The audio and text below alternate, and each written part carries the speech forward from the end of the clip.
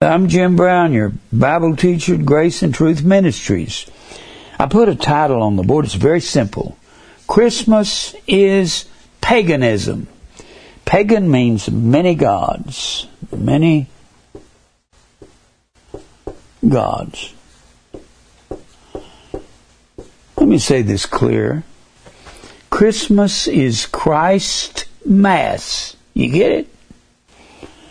Christmas is Christ Mass. That's where the name comes from. When you look it up in any encyclopedia, it will say Christus, C-H-R-I-S-T-E-S-M-A-E-S-S-E. Christus Masse. It means the Mass of Christ. It is a convolution. Convolution means an admixture, something that doesn't mix together like oil and water. That's what a convolution is. So it's a convolution of the John, the 6th chapter, when you're starting about verse 53. Jesus said, I am the bread of life. If any man eats this bread, he shall live forever. And my bread is my flesh. And then he said, except you eat my flesh and drink my blood, you have no life in you. That's where the Roman Catholics got this. I've got a t-shirt that says, Christmas is Roman Catholicism. And then it has in parentheses, I am not a Roman Catholic. And I've got that on a shirt. And people can get mad at what they want to do. Let me make this plain and clear. It was against the law to celebrate Christmas 300 years ago in America. 300 years ago was actually back to 1629. Back that far, that's where the Puritans come to America. Why was it against the law? Because the Puritans, before they were in America, they were families in Europe, and they suffered during the Inquisition. Inquisition.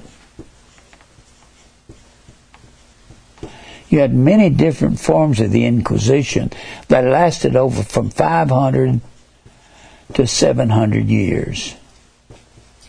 You had the Roman Catholic Inquisition, you had the Portuguese Inquisition, the Medieval Inquisition, I said Roman Catholic, the Portuguese. You had many different Inquisitions.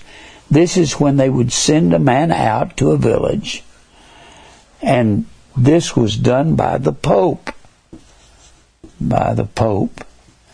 He would send this crew of men out to a village, and they would tell the people in the village, you got to partake of the sacrament of the Mass, and if you don't, you will be tortured. And they tortured them till they killed a lot of them. They cut their arms off, their legs off, and they'd make them wallow in a field or something. They'd peel their skin off. They'd pull their fingernails out. They'd take and put them on a rack, stretch their bodies till they'd pop out a joint. Then they'd pop them back in joint, put them back in jail, bring them out the next day, and do the same thing all over again. You can find that in Fox's Book of Martyrs. That's something everybody needs to read if you want to know how bad this was. When they came to America, they said, we are not any longer going to put up with this. So these families, the Huguenots, the Waldenses, the Cathars, and many other families, there were hundreds of thousands of them. They had been believing in predestination. They did not believe in the Mass, and they were the ones that were tortured, them and a lot of other families. So they came to America, and they said, when we get to this new land, we're going to outlaw this popish doctrine. They said, and it was against the law. They passed a law in the 1600s that you could not celebrate Christmas in America. It's really amazing. I told a lady this afternoon, I said, have you ever noticed you never saw George Washington around a Christmas tree? They didn't do it then. She said, I never even thought of that. You didn't even see, and that would have been back in the 1700s. I said, you didn't even see Abe Lincoln around a Christmas tree in the early 1860s when he was president of the United States. You never saw him around a Christmas tree. They didn't do it even in the 1860s. They didn't keep Christmas. Christmas came on in America somewhere around 1900. Maybe in the 1890s. It moved very slow. It was a drunken festival all through the 1800s. I've got up here documentation that Christmas is pagan. I'm going to show you a bunch of different, and I'm going to show you some of the papers I have written. I read to you one of my papers last week, or a couple of days ago. I read this paper. This is, and I go down the line, I put dates. This is a paper I drew up maybe 18, 20 years ago. Major points about Christmas. I'm having Tom make up several hundred of them, and we'll give them to anybody that wants it. And it's got Christus Mass, Mass of Christ. Pope Pius I gave it its pagan name. It was against the law. It was against God's law to eat human flesh. And that's what the Mass is. It's supposedly eating the human flesh of Christ. Jesus said, except you eat my flesh and drink my blood, you have no life in you. Roman Catholicism took that to mean literally to eat the flesh of Christ. But the amazing thing there in John 6, right after Jesus said that, the next verse he tells you what eat flesh and drink blood means. He said, my flesh is meat indeed, and my blood is drink indeed. Well, that word indeed, alethes, A-L-E-T-H-E-S, means of truth. And I'm going to say it one more time and put it on the board. Here's what you eat of. You eat of whatever truth is. Truth is the word aletheia. It comes from alethes, meaning of truth. L-E-T-H-E-I-A. Aletheia comes from the word lanthano. And that word lanthano means to hide, conceal, to lie hid. When you have the alpha in front of a word, and that's the construction of the word aletheia. Alanthano is a form of aletheia. This is where truth, the word truth, comes from. Lanthano and the alpha privative negates the word, and it means when you eat and drink of truth, you eat and drink of not hiding anything, and not to leave anything hidden. You pull the cover off of everything. You define the words. When you do that, that causes you to eat flesh and drink blood. Eat flesh and drink blood was an old Jewish idiom. It meant to partake in a slaughter. And you'll find eat flesh and drink blood. I've given it to you already, but I'll give it to you again. You find eat flesh and drink blood in that 39th chapter of Ezekiel, where at the destruction of Gog and Magog, the prophet says, God says, call all the fowls of the air and the beasts of the field to come and eat flesh and drink blood and eat this feast that I've prepared for you at the table of the Lord. And he says the same thing in Romans and Revelation, the 19th chapter, when he calls for the fowls of the air. So that's what this paper's about. I go into 312 AD, which Constantine issued the Edict of Toleration. I go into 324-25, the Nicene Council meets, and they change the Feast of Saturn, a pagan, unholy orgy, and they stick a new name on it, Christ's Mass. And then I go into 354 AD. That's when it hit the calendar for the first time. And then 1642 is when the Puritans come. I put 1629, 1642. The Puritans come and they outlaw Christmas in America. Then I've got December the 25th, the most famous day in the ancient world. among the Romans, it was the birthday of Mithra, December the 25th, the chief sun god of Babylon. And then I went into doctrines of Christmas and Babylon being the mother of all harlots. I went into the swastika. How that it is the wheel of the year. It's just the Big Dipper and its 4 phases. And I went into Saturn, the sun god. I went into all these other things. I went into the Christmas tree. Venus was always worshipped in the form of a triangle. And Layard's Nineveh says, since those gods, she was never worshipped in human form. When you look at Venus de Milo, the Venus in the Louvre in Paris, she has, I don't know if it's 1 arm or 2 arms missing. I need to look at that again. But she's got an arm missing, and Venus was never worshipped in human form. She was worshipped in the form of a cone. And I brought that out. And since they were worshipped in the stars, Layard says he did his investigations in the early 1800s. He published Layard's Nineveh in 1849, and he says she was always worshipped. Since she was worshipped in the form of a cone, and they were worshiping the stars, they always put a star on top. Well, I don't know what that looks like to you, but sure looks like a Christmas tree to me. A cone. And Jeremiah 10 says they put it on a platform because it moved not. Layard says they always had a star on top. Looks like a Christmas tree to me. And Jeremiah 10 says they decked it with silver and with gold.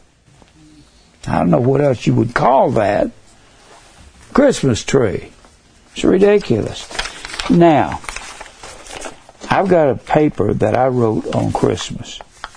Before I read it, let me read this. Fella asked about this.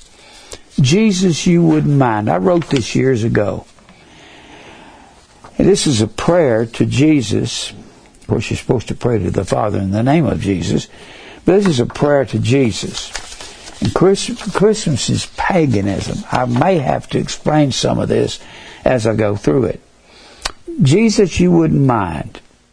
Jesus, now this is praying to Jesus. Jesus, I know that you told us the customs of the heathen are vain, and not to learn the way of the heathen.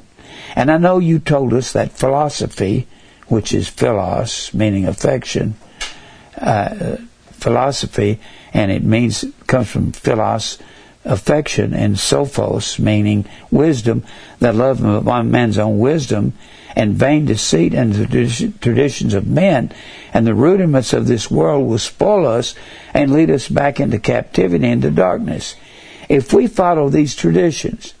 And Jesus, I realize you told us not to add or diminish from the Word of God in Deuteronomy 4:12 and 18. And I know you said that your Word is pure in Proverbs 30 and 5, and that if we add to it, we'll be found to be a liar. And I understand you said your Word is unchangeable in Malachi 3:6. Now, Jesus, I understand you said your Word is unchangeable, but you won't mind if we keep a drunken festival in your honor, as long as we change the name so it sounds kind of Christian, even if it is fire worship. You won't mind, will you, Jesus? Now, Jesus, we're not going to be able to stop the drunks and pagan worshipers from continuing to keep their ancient customs. There'll still be a record number of suicides this time of the year, and the poor will feel oppressed. But we'll take a dinner to them at Xmas time and tell them, we'll be back next year. And Jesus, there'll be a record number of wrecks from drunk drivers, and the liquor stores will be thrilled to see the season come. And Playboy magazine puts out a special Christmas edition. Adultery will run rampant as husbands and wives abandon their vows at parties, and you'll be real happy when you hear my idea, Jesus. We've gone back into history and found fire worshippers of the ancient world who had a festival that started on December the 17th, till December the 24th, and the birthday of their fire god, Hercules, Mithra, Nimrod, and they worship their god. Here's my idea, Jesus. We're going to take this drunken festival they call Festival of Saturn or the Saturnalia, and we're going to put your name on it, and we'll call it Christ Mass, but we'll drop an S to disguise it, okay?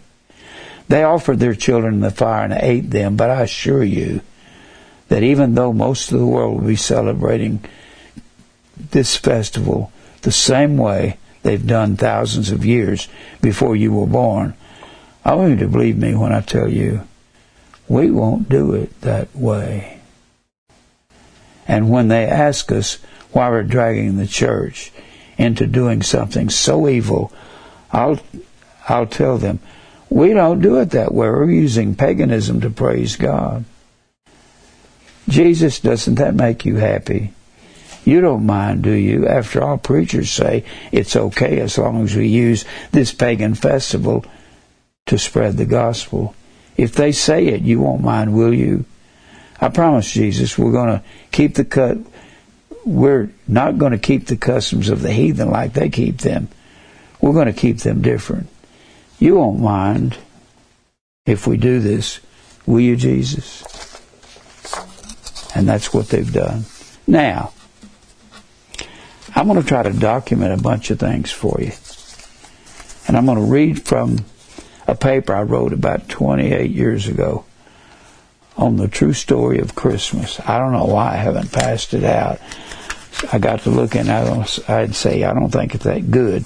Lately I've looked at it and I say, I think it's that good. I guess, let me show you some other things. These are just a few books I have. Just a few books. This is not many. You can look up Christmas or the Saturnalia, McClellan and Strong, or in the Hastings. And you can get all kinds of things. I went through so many things. Now here is a book called The Winter Solstice. How's that? The winter solstice is December the 21st. I want to this was written by a commercial writer, and I don't think most of them wrote to put it down like I do. They're just telling you the history of it all. Now let me show you some things here. This is the winter solstice. The winter solstice is December the 21st, the longest nights of the year. And the pagans thought the sun was burning out. December 21st, winter solstice.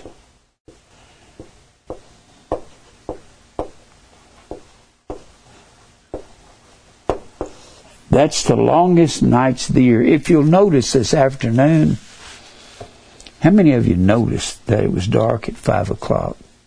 I did. That in the summer, it doesn't get dark until about 8:45 here in Middle Tennessee.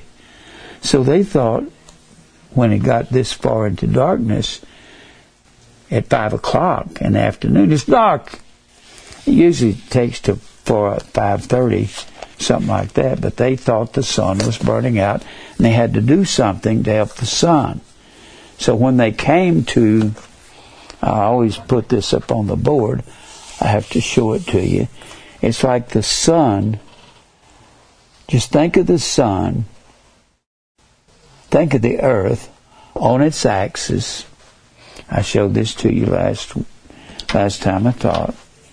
This is the sun on its axis.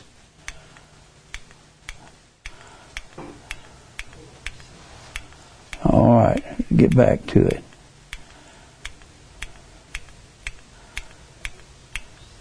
All right, here's the sun.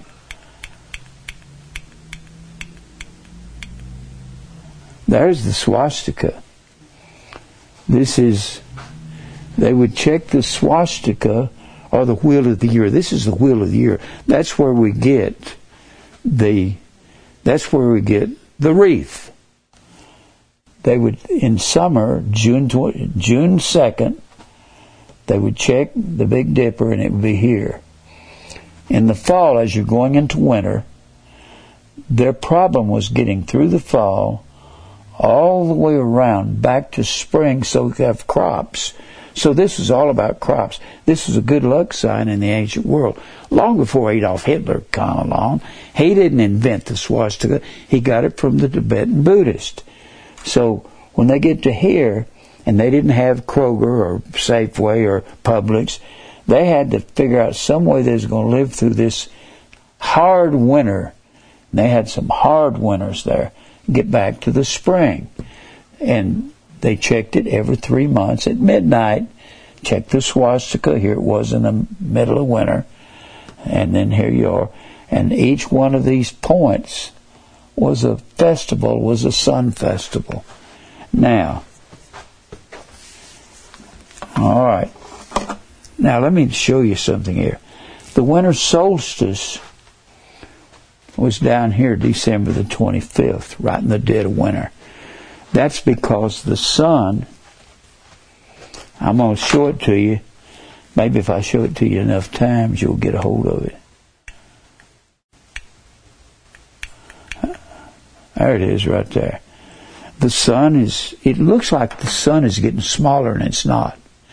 It's because the earth on its axis is,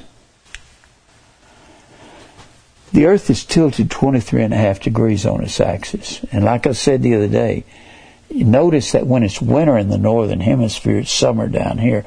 Because in the winter, in the northern hemisphere, it's further away from the sun, and the sun is further on the horizon to the east here. It's further on the horizon. So it's the way the earth is tilted that made these people as superstitious as they were. Now the winter solstice, this book up here is just on the winter solstice. But he goes into, this writer goes into all these different things. I can't give you all of this, but it goes into the mask that the Celtic wheel, the mask that the mummeries wore. The mummers were the people that partied in the streets. It gives you the mischief night of Halloween, Celtic calendars, the old New Year, the living sun, how it had to be reincarnated every year at the first of the year. That's what the New Year's was about. New Year's was about the sun gaining its strength back. When you got through the winter solstice, you got through this part of the year, December 17th through 24th. And the 21st was the winter solstice, longest nights of the year there. And then as the sun began to get brighter, they call that Natalis, Natalis, Solis Invicti. Notice Victi, we get the word victorious from that. It means the birth of the unconquerable. It conquers the dark. The birth of the unconquerable. Solis is the word sun. So it means the birth. And the day after the 21st, you had a few more seconds where the sun was beginning to wax greater again till you got down to the spring equinox. And the spring equinox is where the light began to, equinox means equal night. And they made everything of this in the pagan world. So that's where there's 12 hours in the day and 12 hours in the night. The next day after this solstice is different from this one over here. That's the fall solstice. Fall equinox. And you had 12 hours in a day and 12 hours in the night here. And you're going into the dark months here, dark, because it's darker here than back here. This is the end of the harvest. end of harvest. And we call that the end of the harvest on October 31st. And that's what they called Halloween, or All Hallows Eve out of the ancient world. It was a sun festival. And then you've got everything about Saturn in here, the sun in Jerusalem, the masked dancers, and it goes into the Bacchus, you had the Bacchanalia, which was a festival of drinking, and then you have the dancers and I can't tell you what's in all this. It's called the winter equinox by the Sacred Traditions of Christmas, John Matthews, and he doesn't beat around the bush. He tells you about it. Then I've got all kinds of books on the origins of pagan Christmas. Got this book right here. This is a book that you sit around on a coffee table and you read. You set it on your coffee table so people can read. Christmas, it's pagan, it's pictorial pilgrimage. And it gives you some introductions to it. This is written by Pierre Benoit. Being a Frenchman, and France is a Catholic country, he's going to have some things in here about Catholicism. Well, let me read you a couple of sentences. And it's a coffee table book, is what it is. And he's got in here, on the first page, the history of Christmas feast. There was a time, however, when Christmas was not celebrated in Bethlehem or anywhere else in Christendom. The first Christians were interested only in the death and resurrection of Christ. This is a Roman Catholic guy. Then he gets over here in the second page. About the middle of the 4th century, another feast came suddenly into being, the celebration of Christ's birth. 354 A.D. 354 A.D. after Jesus. 354 A.D. is when it first hit a calendar. On December the 25th. Thereby, Christianity took over a rite practiced hitherto only by pagans. This is a commercial guy that put this out. It's got all these pictures in here. How was the date of December 25th decided upon? This question worries historians to this day. Christmas was first mentioned in Rome about 336 A.D. Wasn't even mentioned in Rome till then. Then he says something I don't agree with. During the reign of the first Christian emperor, Constantine, he wasn't a Christian. We've discussed him. He said he saw a cross in the sky. Lactantius, his son's tutor, said he saw what looked like an X, but that's a CH. Then he added the Greek R. That's the Labyrinth of Constantine. CHR Mass. That's why they used to say X-Mass. X-Mass is more right than Christmas. Who ruled that Sunday be declared a state holiday and that Christmas be celebrated on December the 25th. But that wasn't until 336 A.D. Incidentally, this date appeared most expedient because it coincided with the high cult of the sun cult, high feast of the sun cult, which had long been practiced in the Roman Empire as part of the popular Mithra religion. Birthday of Mithra, long before Christ, was December the 25th. In this manner, Constantine used the unifying power of Christianity to buttress his own empire. All he was doing was building up his empire. And he built himself an army. The cult of the sun greatly influenced the Christmas feast. That's Christmas, a pictorial pilgrimage. I bought that at a used bookstore. Just picked it up and thought I'd look at it. Had what I needed in it.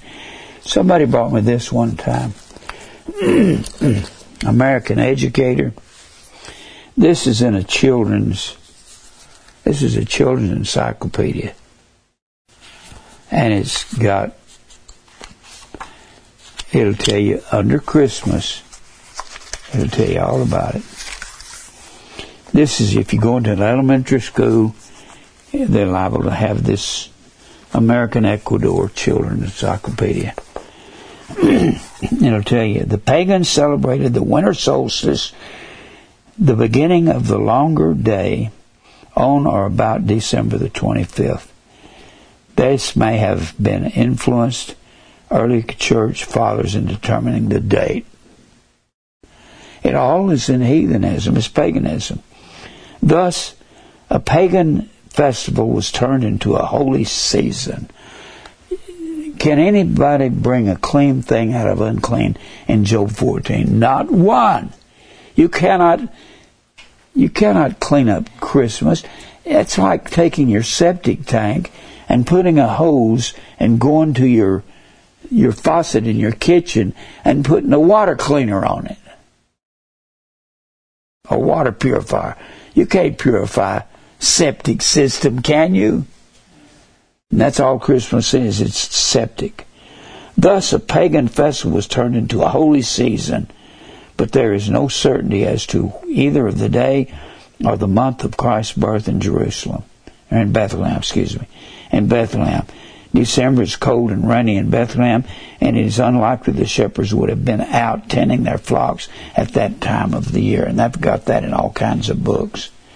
Some customs come from mythology, some from pagan practices. And it goes into mistletoe. Plant is mentioned in Norse mythology in the story of Balder. I've read about Balder in some of my pagan books. The custom of hanging the mistletoe from the ceiling comes from the belief of the Druids. The Druids had fairies that they worshipped. That to bring good luck to the house, the plant must never touch the ground. The custom of kissing under the mistletoe can also be traced to the Druids, who believed that a kiss under the mistletoe meant a pledge, a sincere pledge of love and a promise of marriage. And it has a bunch of silly stuff in it. It has this woman with the candles on her head, and that goes back to Catholicism. Now let me give you one other book. I got all kinds of books. Pagan origins of holidays in them. Now I've got this one right here. This is very interesting. The Shortest Day. It says on the page, front cover. Celebrating the Winter Solstice by Wendy Pfeffer. Now I've looked up Wendy Pfeffer on the internet. She writes like a New Ager. I kept asking, was Wendy Pfeffer a pagan? Was she a witch? She wrote about 26 books for children. And what she does with this, she takes the winter of the year and makes it kind of real pretty and nice, and where there's nothing religious about it. It's just a nice little book for children to read and see about summer and winter and how it comes along. And she says, in late autumn, in the northern part of the world, the northern hemisphere, squirrels hide nuts. Shows you this picture of winter coming on. Squirrels hide nuts. Foxes grow thick fur coats. Flocks of birds fly to warmer places. They fly south. The sun rises later each morning, sets earlier each evening, and she's showing the deer in the forest and a bird on a limb in the snow, and showing the sun going down later, and sets earlier each evening. Each day it appears lower in the southern sky. As the sun gets lower and lower, the north gets less and less daylight. That's what this was all about. The air grows colder. Chickadees fluff their feathers to keep warm. Woodchucks hibernate in their burrows, and white-tailed deer nuzzle through the snow to find the last blades of grass. Sounds like nice little Kid's book, doesn't it? Real neat. Kind of cute. On short winter days, children bundle in warm clothes and walk through a frosted white world, dragging long shadows behind them. On long winter nights, families eat dinner while it's dark outside. That's what we're doing, isn't it? Children wonder when the days will get long again so they can play outside after dinner like they did in summer. And it's dark outside and they're eating inside. That's what they did. They realized that the darkness was coming. Then it says, and it's got a calendar, December, and it's got the 21st circled in red. And it says, my daughter-in-law found this for me, and she brought it to me. And it was just a book in a bookstore for children so you can read and see what nice little pretty lives they live in the wintertime and in the summer. Then it says, in the north, on or around December the 21st. She's not preaching. I've looked her up on the internet. I asked the internet, is this Wendy Pfeffer? Is she New Age? Is she an atheist? She won't say. She writes like a New Ager.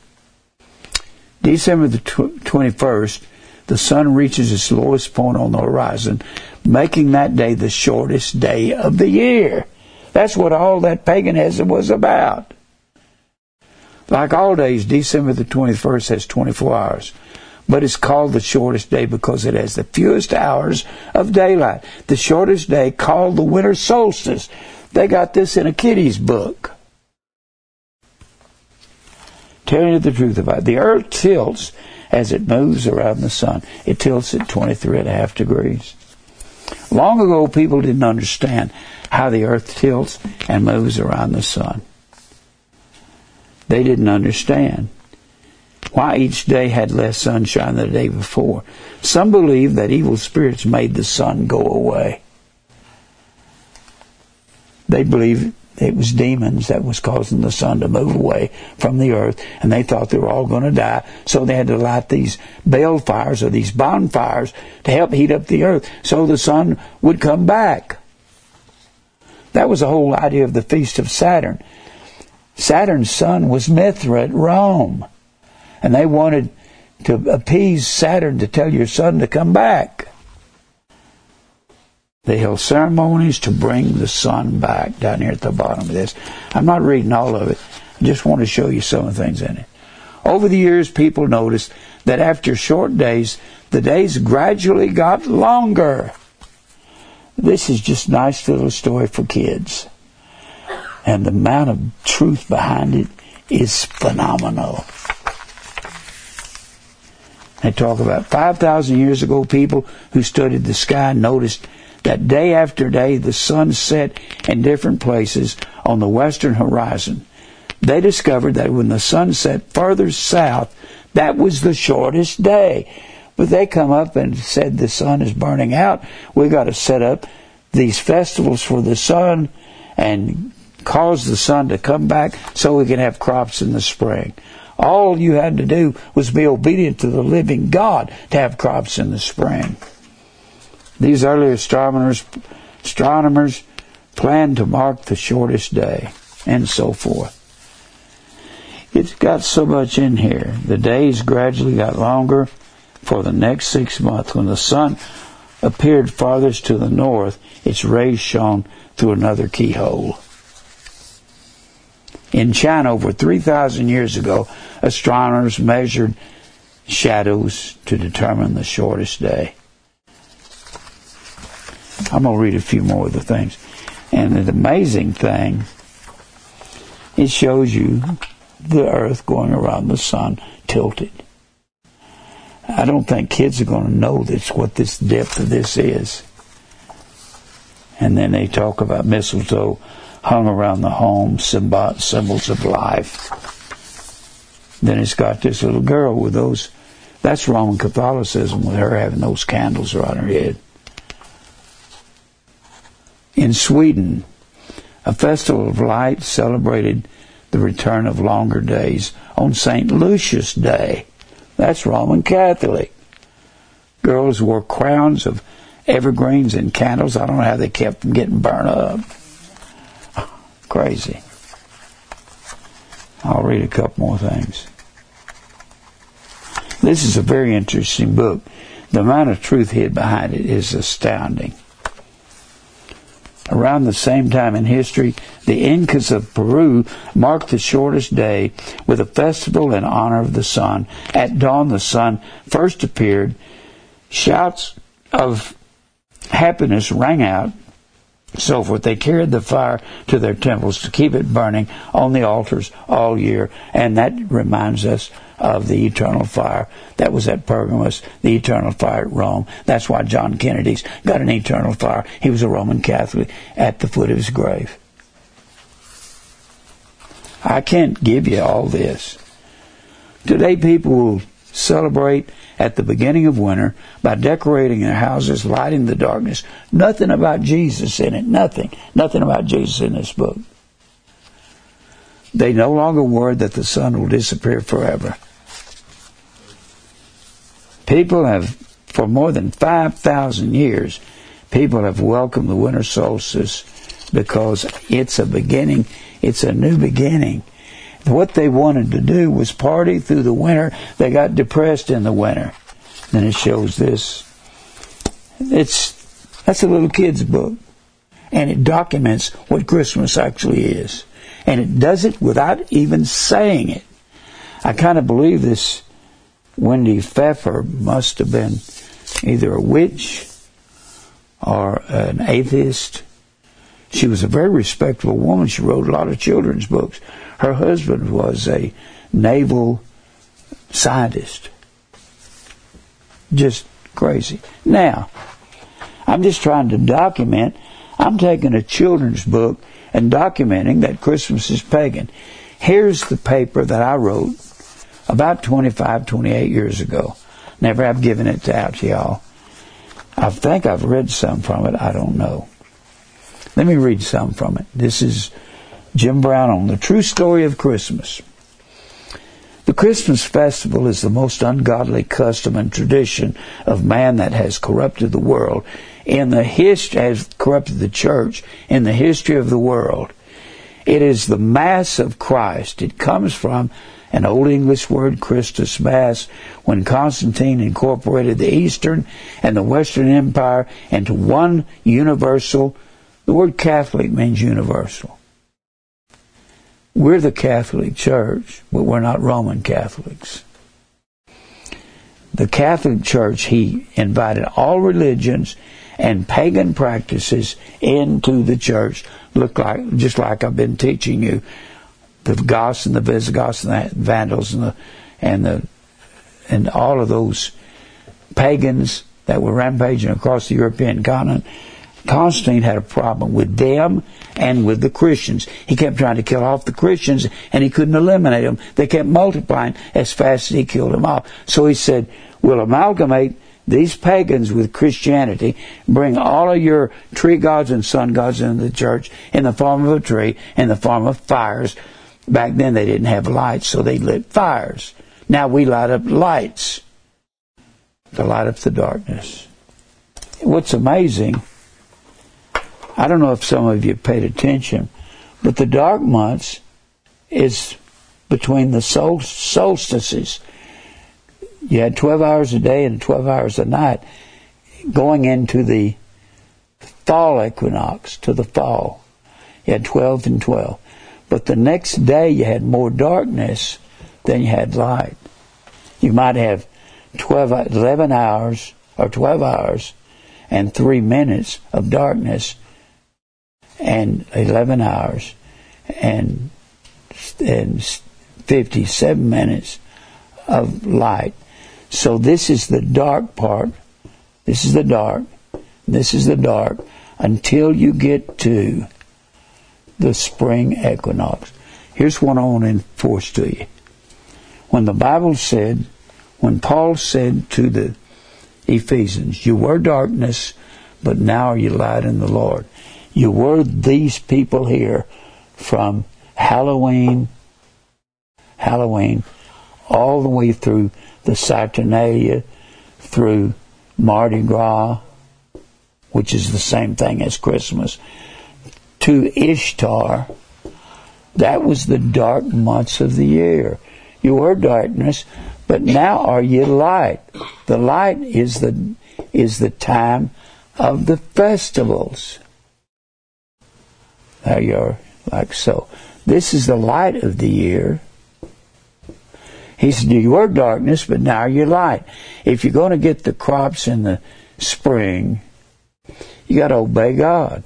In order to reap these good crops, you got to be in the light, being obedient to God. If you're worshiping these other gods, you're in darkness.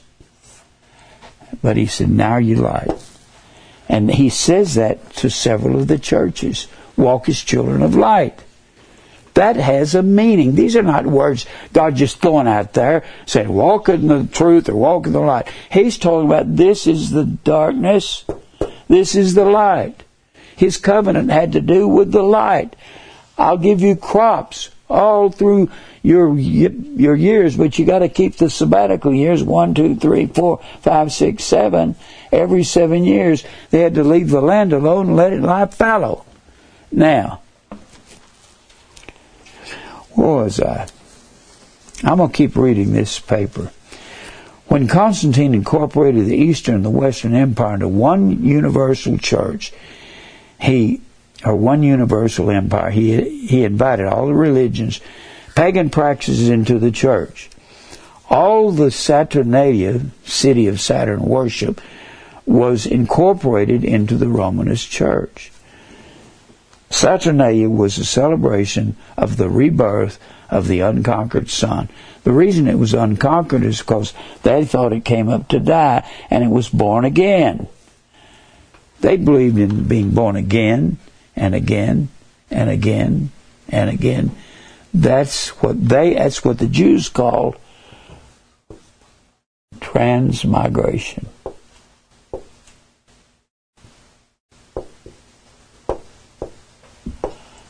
Transmigration was being born again and again and again, over and over and over. Every year the sun was reborn.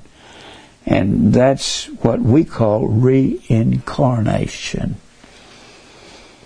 The heathens hung the green magical wreaths around their houses and temples. It was nothing less than sun god or Baal and moon goddess worship that Nimrod and his evil mother, Semiramis, mother, wife, sister. You can go into any number of writers. Some will say that Nimrod married his sister. Some will say he married his wife. Some will say he married his mother. It was a convolution of sex worship is what it was. It began at Babel. It is the very wickedness for which God scattered the children of Israel over the face of the earth. Anytime you see the word scattered in the Old Testament, majority of the time it's talking about God scattering Israel by calling in Babylon to carry southern Israel, carrying southern Israel into captivity, or Assyria carrying northern Israel into captivity. And I've given you the verses on that. Northern Israel was carried away into captivity in 2 Kings, the 17th chapter. Southern Judah was carried into captivity. That was in 722 BC. And southern Judah was carried into captivity 586 BC by the Babylonian Empire. And then Babylon fell to Greece. And Greece. The reason they were carried away was because they were celebrating Christmas under another name. Just because you change the name of something doesn't mean it's different. You can't just... It's like I've said, if they're going to repossess your house... Now, I used to live at 104 Irvin Street. Now, let's say they're going to repossess my house on Irvin. All I have to do is go up to the corner, pull up that sign, and put Maple Street instead of Irvin. And then they can't repossess my house, right? You can't change the name and make it different. You can take a pig and dress it up and bathe it and put a ribbon around its neck and put eternity cologne all over it. Make it smell good. And take it outside. It will head for the straight mud hole it could find. A pig is still a pig under any other name. Christmas is still heathenism under any name. When they say a rose is still a rose under any other name, you cannot change. Let me just do this. I quoted it earlier. I want you to read it with me. Job, 14th chapter. Job 14. And let me change some words on it, okay? Job 14.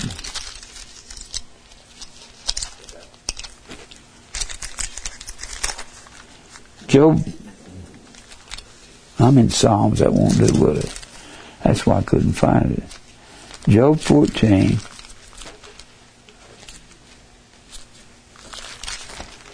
Now, I want you to read with me here.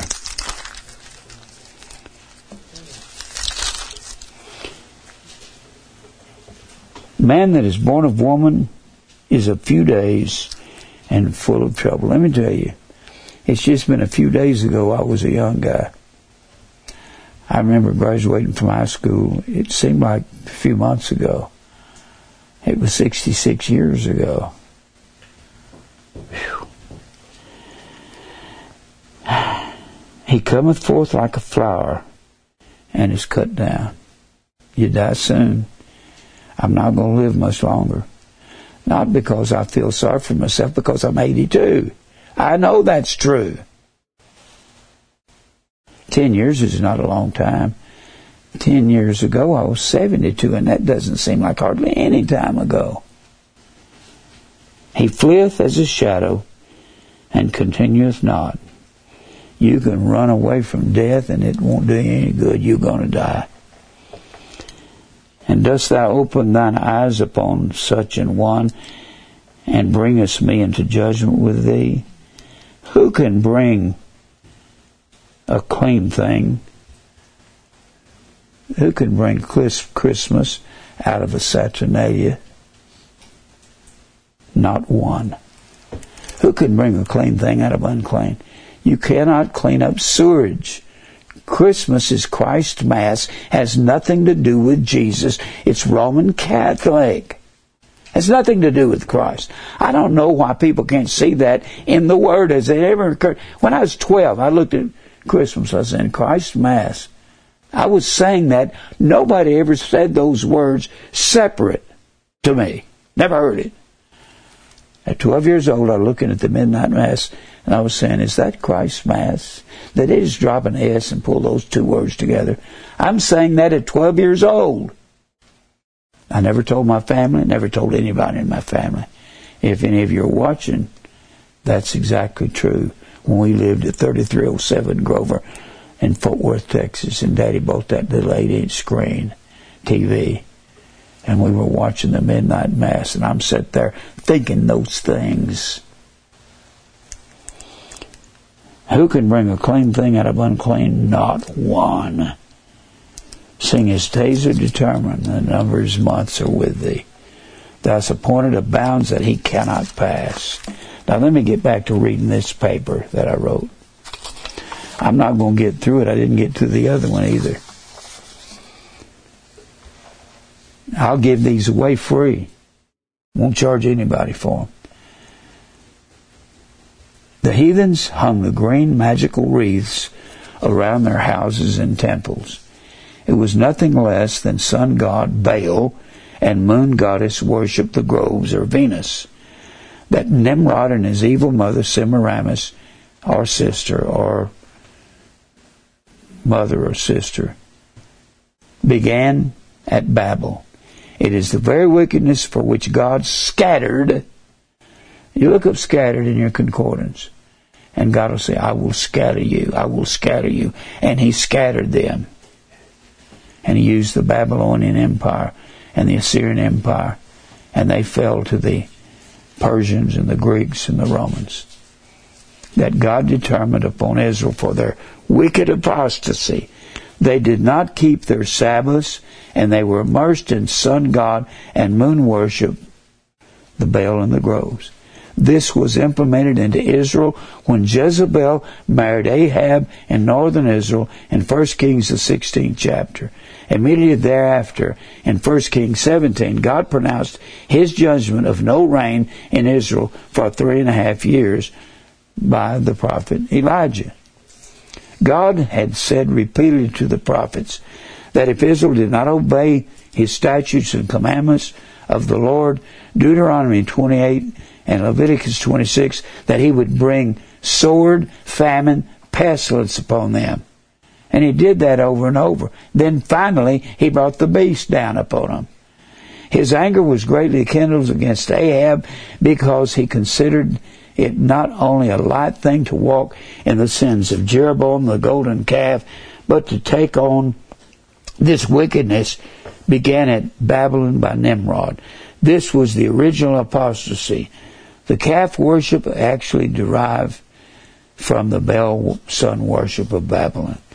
John said in Revelation 17:5 that this mystery religion that corrupted all the Mediterranean region was the mother of idolatry, which is the word harlots. Babylon mothered it all when they said, "Let us build us a city and a tower, new civil authority and boundary line, a kingdom, a language, and let us make us a name." The word name is Shem, meaning authority. Shem was the prophet of God, and I believe he held the office of Melchizedek when Noah conferred it on him, saying, "Blessed be the Lord God of Shem." Japheth and Canaan dwelt in the tents of Shem, as he was the prophet of God, prophet of the priest of God. Nimrod said, "Let us make us a Shem, or a prophet, and we'll make our own law and authority." That is what has corrupted the world. It was a filth in Israel. When man resets the boundary and makes himself a new commandment, he merely worships himself and his own traditions. This is pleasing to the flesh. Israel actually kept Christmas in Israel 900 years before Jesus was born, under an ancient name, Baal in the Grove. The Christmas festival is pleasing, deceptive, and seductive. It aligns denominations for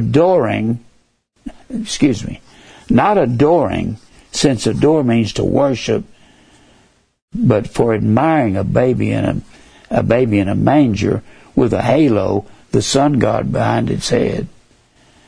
This halo was one of the compromises of Constantine. He put the rays of light behind the heads of the saints in order to conciliate the heathen and getting them to accept the Christian saints. St. Francis of Assisi Christianized this heathen festival by implementing the Nativity and its corruption from the Madonna and Child, which was worshipped in all the pagan world. She was worshipped as the mother with babe in arms in the pagan world. The mother was placed in nativity with her halo, along with this, let me add, this Francis of Assisi began this Franciscan order, and he is the one who's put the Madonna and Child, or the babe in the manger, in around 1236 A.D. They didn't have a manger scene till that time, till over 1200 years after Christ had died. The mother was placed in the nativity with a halo, along with this uncrucified, unresurrected. They called him an eternal boy at Rome. He was an eternal boy Savior, and he was worshipped in pagan Rome. The Mary of the Nativity shared in the glory of this boy Savior. The Lord God of the Old Testament said that He would not share His glory with another. And He's not going to share it with Mary. If St. Francis had not been such an inaccurate theologian, it may have been easier to cause Christians to see the error. The wise men did not gather at the manger with birthday gifts. They came to the house where the young child was, approximately 2 years old, in Matthew 2:11, not where the babe was in the manger. They came to worship him as the pure, acceptable sacrifice of God. The gold, I put that in a track over here, the gold that was brought was a picture of pureness of the living God. They were not birthday gifts. Acceptable sacrifice in the temple was offered with frankincense, and the myrrh was to anoint the dead body of Christ. Jesus was approximately 2 years old. Herod slew all the children in Bethlehem and all the coast thereof from 2 years old and under, according to the time which he had diligently inquired of the wise men what time the star appeared. The Magi, which is the word wise men, Magi comes from the word magic. We get the word magic from Magi. It means the science of the Magi. Did not come to give each other birthday gifts and have a big feast and party. St. Francis truly did his evil deed by incorporating this religious-looking scene in the Romanist Church. This Madonna child was nothing but Semiramis and Nimrod, Venus and Cupid, Re and Tammuz, Aphrodite and Hercules, etc. In the pagan world, when the sun was deified in the stars as Adonis, the Lord, the adoration was shifted to Mother the ruler.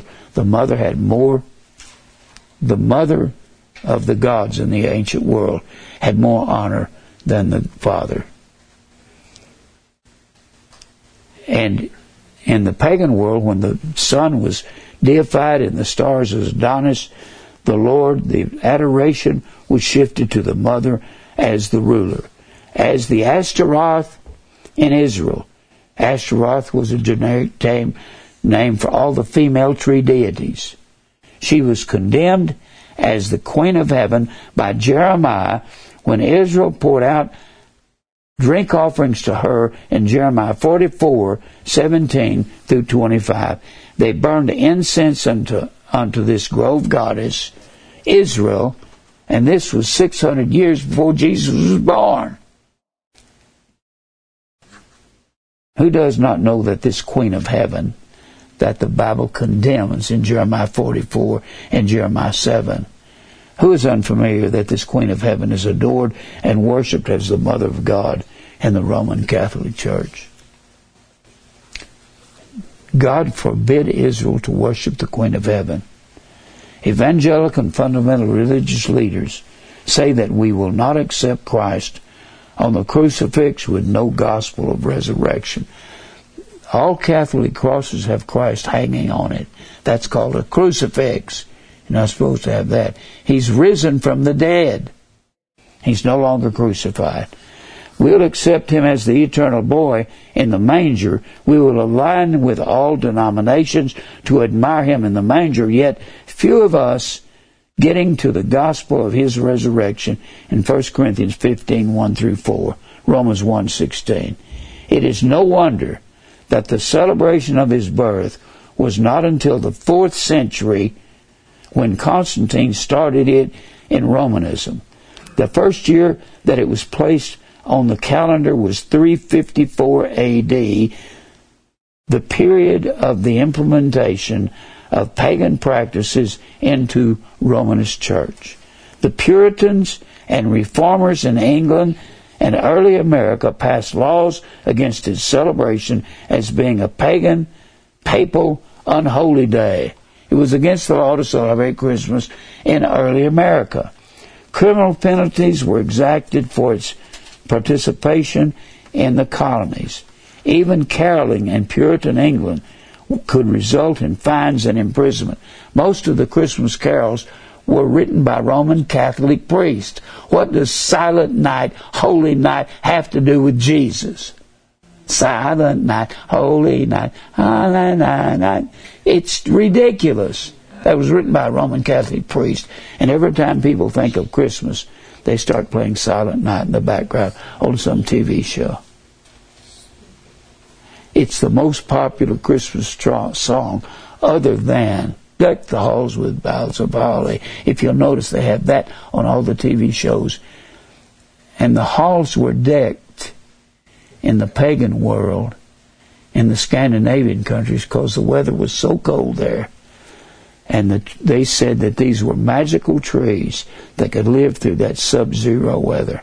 So they took the greenery from the holly trees, and they took the mistletoe and hung it around the pagan temples. That's where Deck the Halls with Boughs of Holly comes from. The Reformers knew that it was a direct result of Druidic fire worship. The sun's representative was in the form of a flame, and the moon goddess was represented as a tree. Notice that tree is made of wood, and wood fuels the fire. I don't know if you've thought of that, but that's what I wanted to just point out to you. The tree goddess is what fuels the flame of the fire. The tree goddess of Jeremiah 10 is certainly the same tree brought into Romanism by the pagan emperors. It was the counterpart of Baal in Israel. Ethbaal, the father of Jezebel, was a priest of Ashtart. Ashtart comes from, we get Easter, Ishtar, Ashtaroth, all of those words, which were the female deities of the ancient world of Babylon. Encyclopedia of Biblical, Theological, and Ecclesiastical Literature. This is what it says. This system by which he corrupted Israel was moved from Babylon to Pergamos. Babylon to Pergamos. Let me show you. I can sit here and document all day and all night all of this. Now, this system, when the Persians took over in Babylon, if this is Euphrates River and this is Babylon, when the Persians up here, Persia's the same thing as Iran. Persia equals Iran, Pakistan, Afghanistan, Turkestan, all the stands was Persia. Babylon was the same thing as Iraq. When Persia comes in and conquers Babylon, that's where I am. The system, the Cyrus of Persia, Cyrus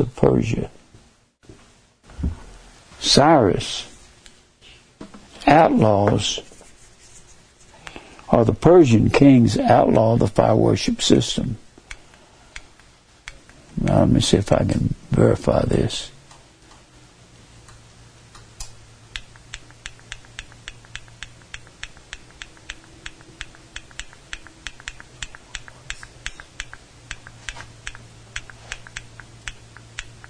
I get to my favorite. No, I think it's the other way.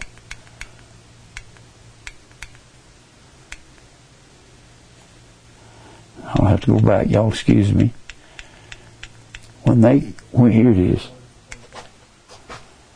When Cyrus, this is Iraq, right there. There's the Euphrates River. Babylon is right there on the Euphrates. It's the people from Iran, or that was the ancient Persians, came in and marched down the riverbed after Cyrus diverted out here. Well, he and the other Persian kings outlawed the fire worship system, and they moved it out of here. They moved it out of here up to northern, what we call Turkey. That was Asia Minor. There's a church called Pergamos up there, and he moved it to Pergamos. from where again? Rome? He moved it from Babylon to Pergamos. Now let me read something to you about Pergamos. Pergamos, over in Revelation, the 2nd chapter. Revelation, the 2nd chapter. This is how you can identify this. You'll get this out of the two Babylons. This is very important to know it. And he says, verse 12, chapter 2 of Revelation, and to the angel of the church in Pergamos write, these things saith he which hath the sharp sword with two edges. And I know thy works. So he's writing this to Pergamos. I know thy works, where thou dwellest, even where Satan's seat is.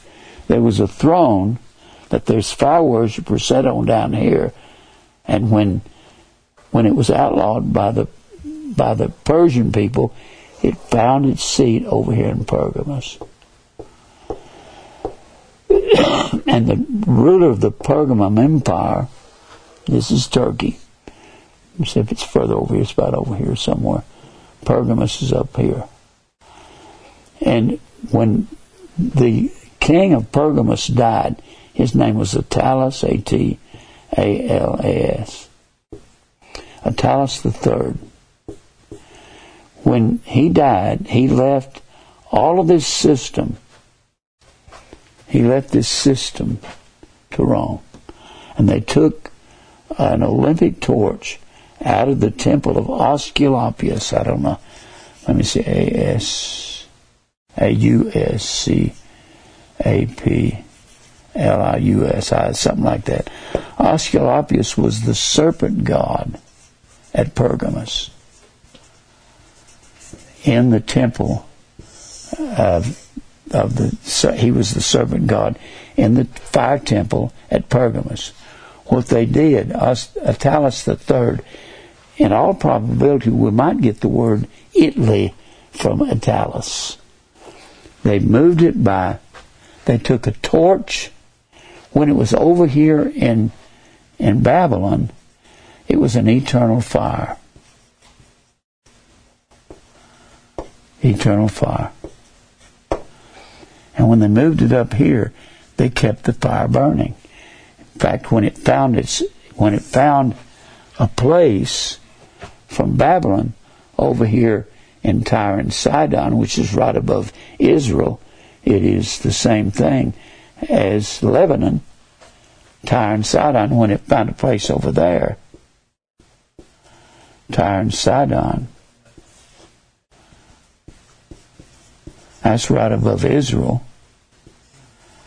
They had that in an eternal fire. Eternal fire.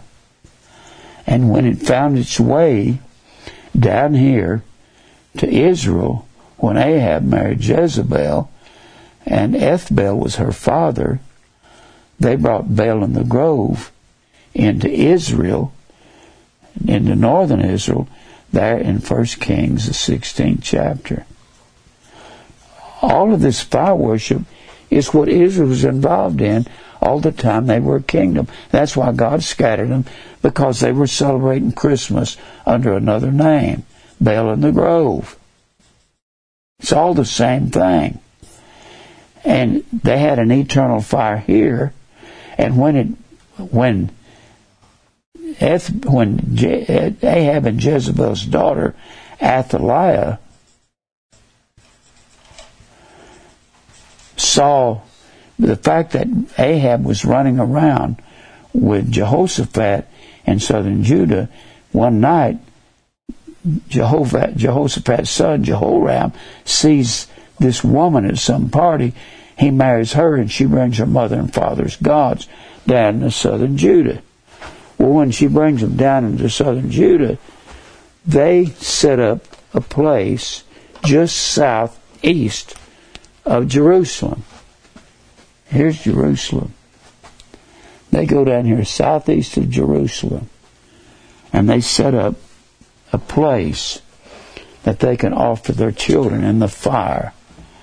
And all of that fire, God comes down into this southern Judah, and they have just south of Jerusalem, they have a place called Tophet.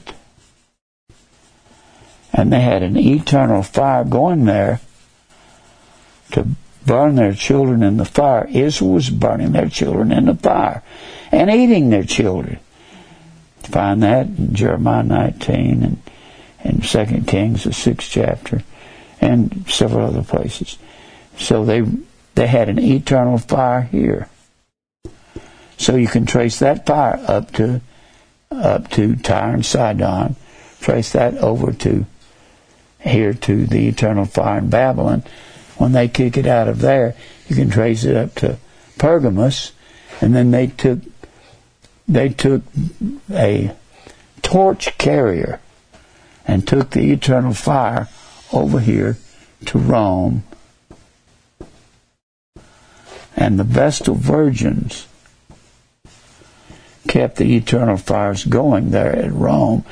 And when Roman Catholicism made its way to the United States, and John F. Kennedy, JFK, is the President of the United States, he's a Roman Catholic. When he gets assassinated, they've got an eternal fire that never goes out there in front of his grave. And you can trace his grave, his eternal fire, to Rome, to Pergamos, to Israel, to Babylon, to Tyre, to northern Israel, to southern Israel. It all connects together. That's amazing to me. Now, let me read some more of this paper. Do I have any time, Mike? 16. I'm not going to get through this paper. Not even close to it. This paper's got 1, 2, 3, 4, 5, 6, 7, 8 pages to it. And I haven't even begun to get into it. I'm just a page and a half into it. The first of these Grove Goddess trees was brought to America around the turn of the 19th century. Christmas did not become a national holiday in America till 1856. The lights and candles are nothing more than the candles and tapers that were lit up to the sun god in the eternal flame in the temple at Vesta in Rome. The Vestal virgins. Vestal would be not a good name to name your child. And there was a big famous gospel singer named Get Vestal, and they had to keep the fires going at that eternal flame at Rome. It's just crazy. Now, praying to dead saints, including St. Nicholas. When I first saw the Christ Mass at 12 years old, I sat there and evaluated, as my little analytical mind always did.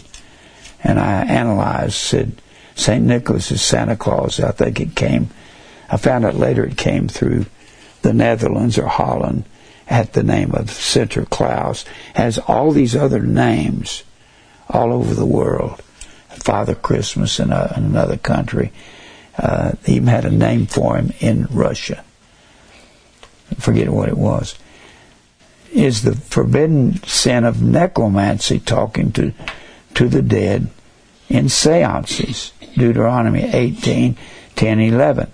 St. Nicholas, the Latin pronunciation is Santa Claus, was said by the Romanist in myth and legend to possess the ability to raise the dead, to cause men to repent and change their mind. He was said to calm the sea on a sea voyage. He was believed to answer the prayers of the saints. He was omnipotent in that he had all power. He knew all things, and that he could be anywhere, any given time. That's why he knows when you are sleeping. He knows when you're awake. He knows when you've been bad or good, so be good for goodness sake. That was St. Nicholas. You want to know about St. Nicholas? Look him up And the McClintock Strong will tell you all about him. You won't like him so much. He knew good children from bad, yet the Scripture says that all have sinned, there is none righteous. He was said to be a patron of saints, be the patron of saints to children, and awarded the good ones and punished the bad ones. Jesus is our resurrection and life, not Santa Claus. Only God can grant repentance. 2 Timothy 2:25. Not a Romanist bishop. Only Jesus calms the sea when he calls, "Peace, be still." And St. Nicholas was said to be able to do that. The great Puritan preachers of the 17th century would be appalled and horrified to see how this papal apostasy has corrupted the church of our Lord Jesus. December the 25th in antiquity is the birthday of the Herculean sun god Adonis to the very day. He was the counterfeit of the Lord Adonai. Adonis has basically the same word. Adonai means the Lord. And the sun came to the coldest part of winter. His adherents would have a festival celebrating the new year as a promise to them of fertility that would bring them new crops in the spring, that had an extended festival starting about December the 17th, where they engaged in orgies, gift-giving, parties, excessive drinking, and debauchery and drunkenness. They celebrated by lighting up bonfires, which were Baal fires, and Yule logs to aid the sun in its coldest point of the winter. They celebrated through their new year of plenty and fertility with drunkenness, gluttony, and ribald sexual promiscuity. Christmas was given its name by Pope Julius I. The Mass is the unbloody sacrifice of the Eucharist. The wafer is exactly round to depict the sun as it did in the ancient paganism. Christmas begins at midnight, December the 24th, called Mother Night in pagan antiquity, and is called the Midnight Mass, where the wafer undergoes transubstantiation, or changing of the bread into the literal body of Christ. This is a corruption of Jesus' words when he spoke of eating his flesh and drinking his blood. And I already told you about that. The priest of Baal did this very thing that the pontiff sets as an example. To eat flesh is cannibalism. The priests of Baal followed the example of the sons of Aaron, the priest of the Most High God. The sun god priest, ate from their altars in the same manner as the priest of God ate from the temple altars. Numbers 18, 8 through 11. The difference is that the priest of Baal offered human sacrifice, human flesh, upon their altars. The word priest in the Hebrew is kahan.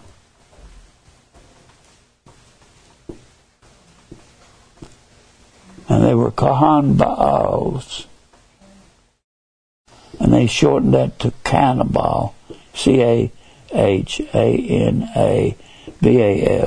and later on Cannibal.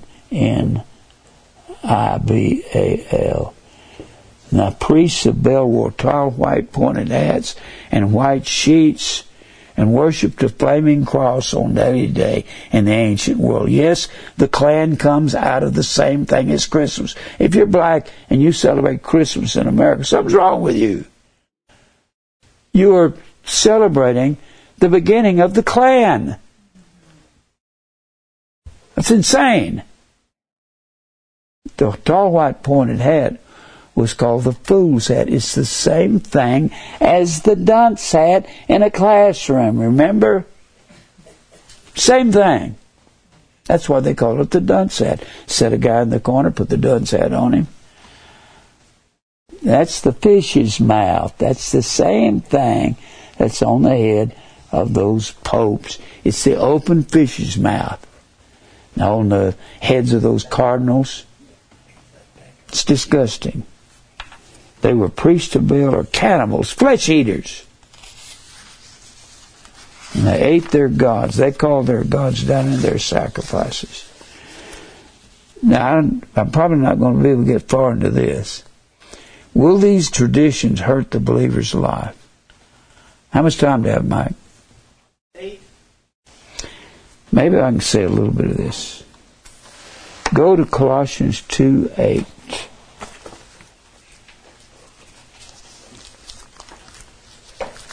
Colossians 2:8. Now, I'll just read some of these things as I'm going through it. I read you the body of this paper I wrote on the Christ Mass.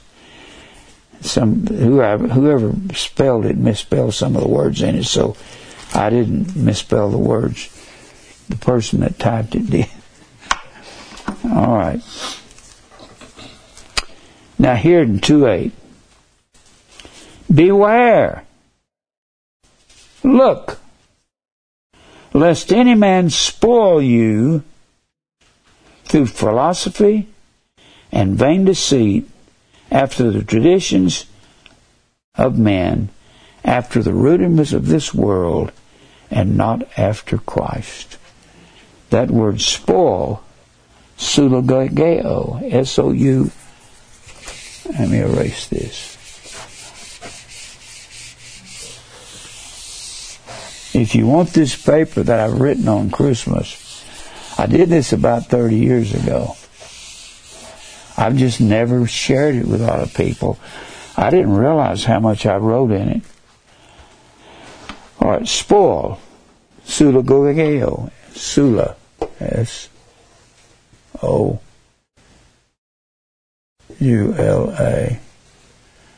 soulageo, means to lead away into darkness or captivity. That's what will lead men back into practicing sin. It'll lead a believer back into practicing sin. You mean Christmas is sin? Absolutely it is. I keep saying this. Let me say it one more time. When the Bible says that therefore shall ye keep mine ordinance. Notice when he says this in Leviticus 18 and 31. Therefore shall you keep mine ordinance, that you commit not any one of these abominable customs. He doesn't even tell them in that verse, don't worship their gods. He said, don't do the things that they did in another way. Just like I read on that, when I began this, Jesus, you wouldn't mind. We found an old ancient festival, renamed it after you, and it was an orgy. It's insane. The whole world is crazy. Even the best preachers out there who know better are a little bit crazy. John MacArthur being one of them. John is, what bothers me about John, I used to follow him. I believe he preaches a lot of real good messages, and half his messages are in the error. He's got water baptism. He's got crackers and grape juice that he calls communion. He's got Christmas and Easter, and all that's paganism. John, I really don't care what you say. The Bible says the Word of God is pure. If you add to it, you'll be found to be a liar. When you put Christmas to the Word of God, you have turned the Feast of Saturn, which was an orgy, into something to honor God with under a new name. If you rob a bank, I keep saying this, if Art goes out and robs a bank, and he runs home, and says, the police are after me, I'll put on this tutu and I'll dance around. If they come in, can you picture Art with a tutu on? And he's dancing around, the police come in and say, you're under arrest. He says, I'm not a bank robber, I'm a ballet dancer. They say, you don't look like one. Does that make you a ballet dancer because you changed the name of it? No. You're still a bank robber. You can disguise yourself as the Lone Ranger or whatever you want to, but you still rob the bank. You can't change the name of something and change the very essence of it. That's why the Bible says you can't add or take away from the Word of God. Christmas is adding to the Word of God. He says here, you'll be spoiled, you'll be led into darkness through philosophos. Philos. That's philosophy.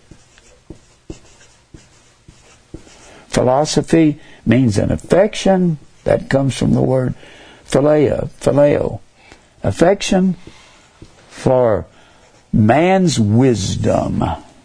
That'll lead you away when you think your wisdom is smarter than the Word of God. And vain deceit. He says, you'll be led away through vain deceit. The word there, vain, is the word apate. It means to be seduced. Apate. Vain is a word that means empty.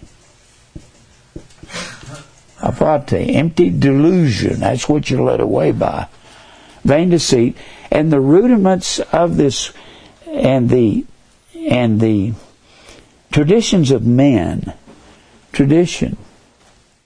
That's that word Jesus said, you make the Word of God of none effect by your traditions. That's what the halakha was. Men make up their own doctrine. They make up their own traditions. Paradosis. That's the word. Paradosis. That's what they did with Christmas. Paradosis. Excuse me, I'm having a hard time writing today. And vain after the tradition of men, after the rudiments of this world. Rudiment is the word stoichion. And that was all the rituals, they call the rituals of the temple stoichion. That would be all of the rituals of man.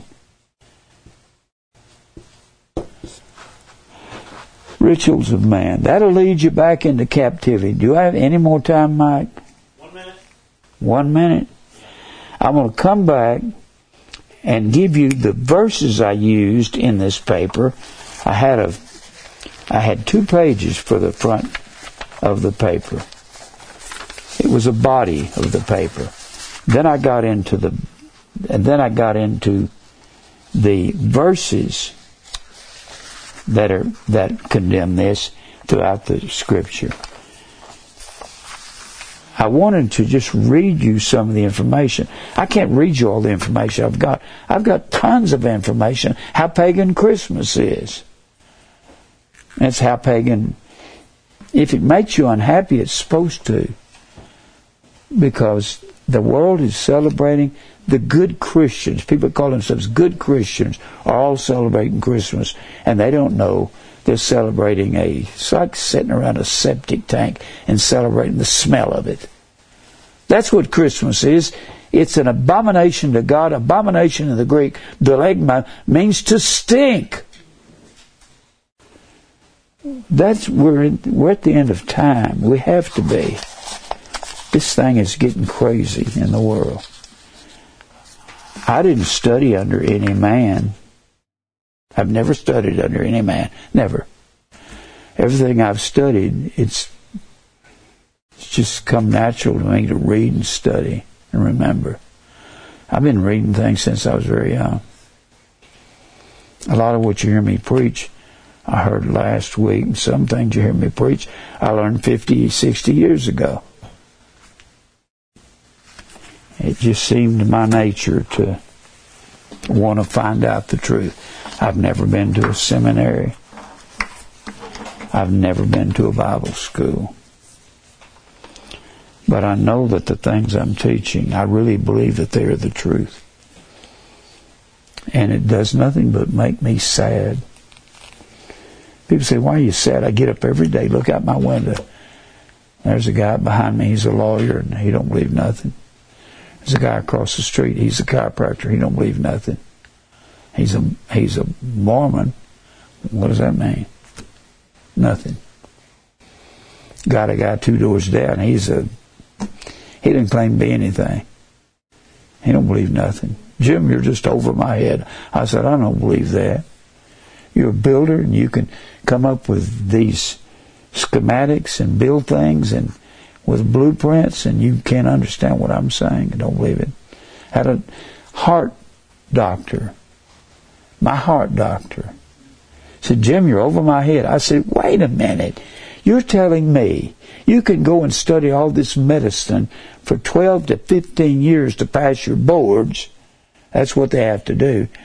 And you're saying you could understand all that, and you can't understand these simple things I'm saying? I said, I don't believe that. Just tell me you don't want it, and I'll accept that. I don't believe you can't understand it. Well, let's pray. Father, thank you for truth. God, help us. I'm drowning in information in my library of how pagan this stuff is. How other men can't see it, I don't have any idea why they can't. Maybe they're proud, they don't want to lose their members, or they don't want to lose the men that pay the bills. Lord, I'll say the truth. Just keep the doors open. Open up many doors for the ministry. And I'll keep doing this till I fall dead. I won't stop. You've given me that much fortitude. Just give me strength to keep doing it. Strengthen the people here, those that are listening. Let them know that this is not supposed to be easy. Fight our battles. We've got a lot of enemies, Lord, that want to stop our ministry. They're fighting you when they're fighting me. They're not fighting me. They've taken on a task that's above their head. We'll praise you for everything. In Christ's name, amen.